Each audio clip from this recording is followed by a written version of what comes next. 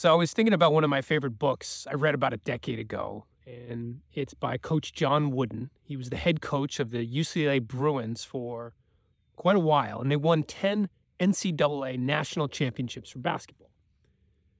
And I wanted to get this book. I wanted to get it back in my hands. I wanted a hard copy. So I ordered it and it showed up, opened it up, and it fell on a page. Just immediately, there it was. Coach Wooden was talking about hats. And in specific, he was talking about hat racks. And he was saying, if you're going to be a good teacher or leader, you have to have a good hat rack because you're going to wear lots of hats. You're going to be a coach. You're going to be a counselor. You're going to be a timekeeper, a disciplinarian, a quality control expert, a psychologist.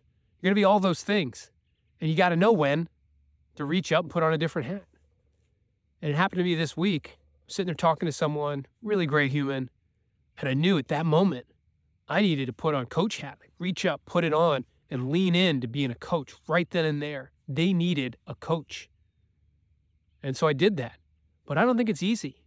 Knowing when to shift gears, to put on the right hat. Sometimes it's just a listener hat, and sometimes it's, you got to lean in hard and tell them stuff they don't want to hear. But at that moment, put on the coach hat. So I think that's really great advice.